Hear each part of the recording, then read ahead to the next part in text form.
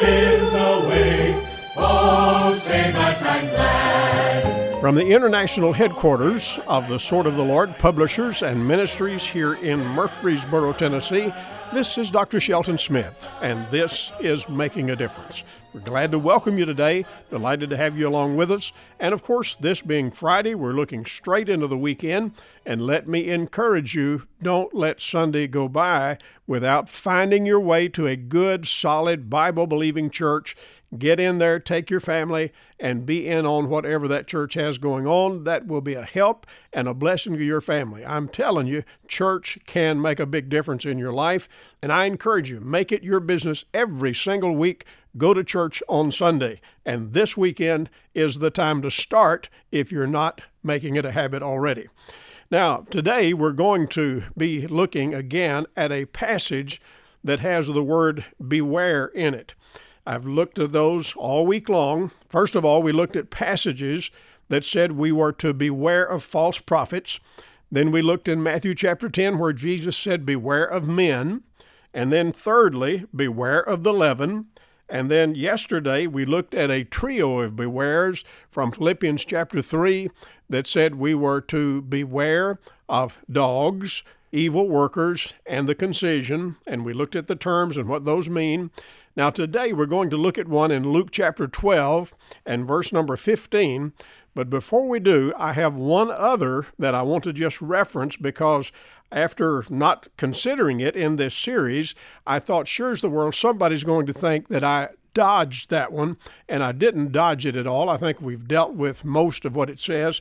But let me read 2 Peter chapter 3 and verse 17. It says, Ye therefore, beloved, seeing you know these things before, beware, there's the word, beware, lest ye also, being led away with the error of the wicked, fall from your own steadfastness. Somebody may look at that and say, well, you didn't deal with that because it doesn't fit the narrative that you like to present of eternal security. Well, dear friends, that's just not the way I do business. The fact is, I think all of the Word of God is germane to exactly what we need to say, what we need to hear, and I have no intention whatsoever to dodge any passage that might bear some weight in this discussion that we're having at the time. Now, this word here, and we look just at that last phrase because it talks about falling from your own steadfastness. Some people will look at that and they'll say, see there, you can lose your salvation. But I've read that and read it, and I read it again here. And I'm telling you, that is not what the verse says. What it says is you can fall from your steadfastness. Now, pick up a dictionary if you'd like. Steadfastness, being steadfast, has to do with being constant, being loyal, being faithful, being resolute, being staunch, setting an unwavering course. All of these things, I pulled these right out of a modern dictionary, and it's used that way in the Bible to reference being steady, or as 1 Corinthians 15:58 ties it together with the word immovable. And so what we're looking at here is if you follow the error of the wicked, and God's people can be trapped, they can be ensnared, they can be misled, they can be fed misinformation, and consequently wind up following the error of the wicked. And when they do, what's it going to mean? It's going to mean they fall from their own steadfastness. It means they're not going to be faithful, their loyalty will be questioned, they are going to be off-center, and it does not mean that they're any less the children of God. It just means they're misbehaving. It means that they're off course and not following what they need to follow. So I wanted to get that cleared up so that we don't have any misunderstanding about that. Now today, the main passage that I want to give in this last of the series on beware is taken from Luke chapter 12 and verse 15, where Jesus said, Take heed and beware of covetousness, for a man's life consisteth not in the abundance of the things which he possesseth. Now, we need to look carefully at this passage. We first learn about covetousness in Exodus chapter 20. In that passage, the Lord gave us a command, number 10 of the 10 commandments, that says, Thou shalt not covet. Now, that Hebrew word there, the word covet, means to lust or to yearn after something, seeking to possess it, maybe even something that somebody else has, because if you read verse 17 there in Exodus 20, It says, thou shalt not covet thy neighbor's house, or his wife, his manservant, his animals, or anything that is thy neighbor's. That is, you should not have an inordinate desire for things that somebody else owns. This is a good statement on private property and private enterprise. Jesus said here in this passage that we were to beware and not become a covetous person. Now, his foundational principle in this is stated in the last part of the verse when he says, a man's life consisteth not in the abundance of the things which he possesses. That simply means the fact that you're rich does not constitute a good life. The fact that you have many possessions does not mean that you're doing things the way it needs to be done. One of the poets, a man named Emerson, that some of you will recall from American literature, had a statement in one of his pieces in which he said, things are in the saddle and ride mankind. Now, that's often the case here in America, where we have the opportunity to grow and develop things, where we can get in a business and make money, create wealth. If we're not careful, we get so lustful for the things. We get so desiring of just making more and more and more and not using that in the kind of a way that we should use it. So the Bible makes very clear here that our getting and our receiving of things, we ought to be careful about how we go about that. Jesus simply says life is not about things. But let's look at all of this very carefully because the Bible has a good bit to say in this regard. Things, for example, are not inherently bad. There's a passage in the Bible where the Lord tells us that it says pointedly, the world is yours. Well, what are we talking about? Well, the earth, well, that's a thing. The trees, those are things. We think about all of the other possessions that we might have. Those are things. 1 Corinthians chapter 10 and verse 23, the Apostle Paul said, all things are lawful, but all things are not expedient. He went on to say, all things are lawful, but all things do not edify. So you and I need to see here carefully that even though we are entitled to certain things, they're not inherently bad. I mean, the fact that you eat a bite of food, that's a thing. It's not inherently bad. But at the same time, you can make anything out to be bad if you don't handle it correctly.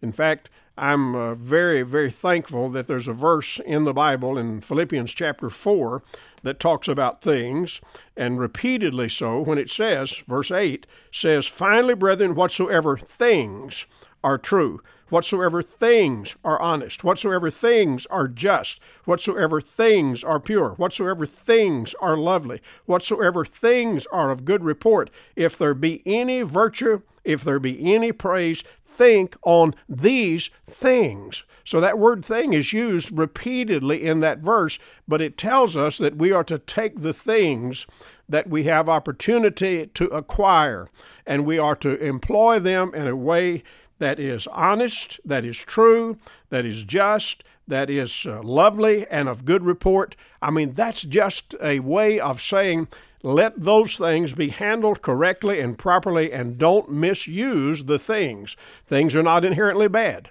You can have things and be a good Christian. Now, in fact, let me just say here, I know some people who have a great deal of wealth. Some of them I don't know well. There are some that I know that have a great deal of things, and they're just as solid a Christian, sweet Christian.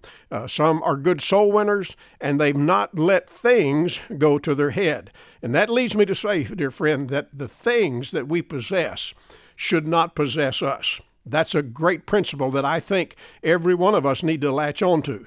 Things may be possessed, but they should not possess us. You say, how do you know that? Well, if you remember in Matthew 6:33, Jesus said, seek ye first the kingdom of God and his righteousness, and all these things shall be added unto you.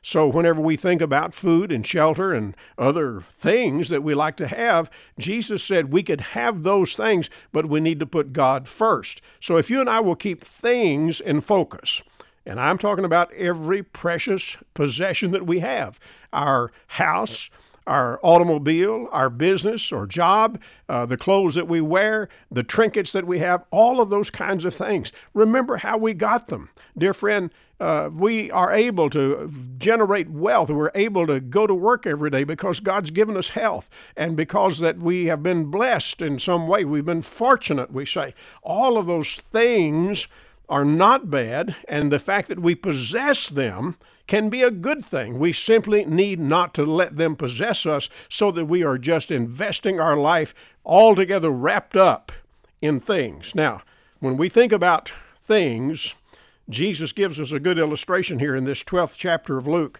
when he talks about the man that we refer to as the rich fool.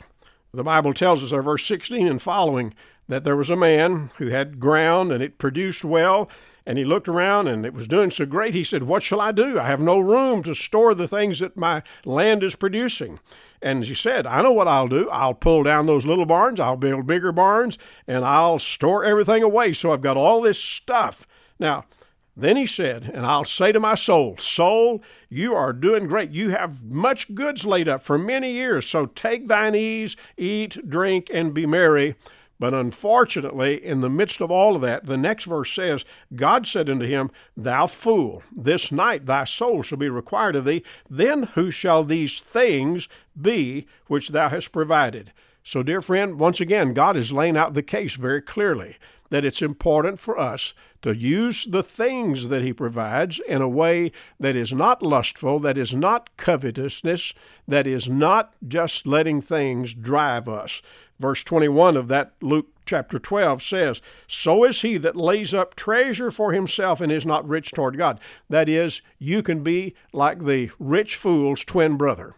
You really can be a twin to that fool if you just say, "Man, whatever I can possess, all the treasures I can get, I'm just going to get and get and get and get some more." And when you do that, you too are playing the fool. Now, there's also in this chapter the opposite of this negative illustration when Jesus says in verse 24, "Consider the ravens, for they neither sow nor reap, neither have storehouse nor barn, and God feedeth them. How much more are ye better than the fowls?" He's just telling us he wants to work with us.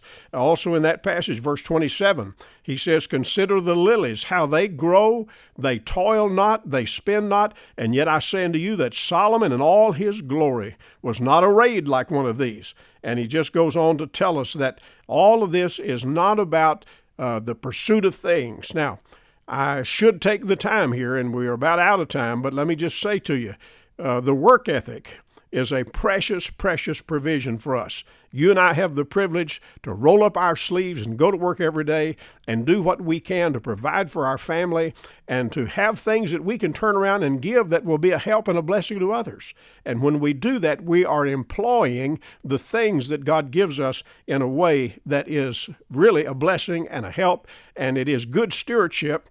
And if we really took the time to work through all of this, we'd have to say, the stewardship of things is a part of what God expects of us. In fact, verse 34 in this chapter says, "For where your treasure is, there will your heart be also." So if you and I get our heart right, get our treasure right, they'll work together. But whenever we concentrate on our treasure, we need to see what is it that we treasure so highly. And that tells the story of what's really true in our heart. So we look at this passage, Jesus says, "Beware of covetousness." Your life is not wrapped up in things. Well, look, it's about to be the weekend, and we'll look forward to being back here Monday. I trust that you'll join me then. In the meantime, check us out at our website at swordofthelord.com, and do get in touch. I would love to hear from you, and let me know the station on which you hear us. The address is Dr. Shelton Smith at P.O. Box 1099, Murfreesboro, Tennessee, 37133. The email address is radio@swordofthelord.com. Well, dear friends, God bless you. Thank you for being along today. Have a great weekend, and I'll be right back here Monday. Goodbye for now.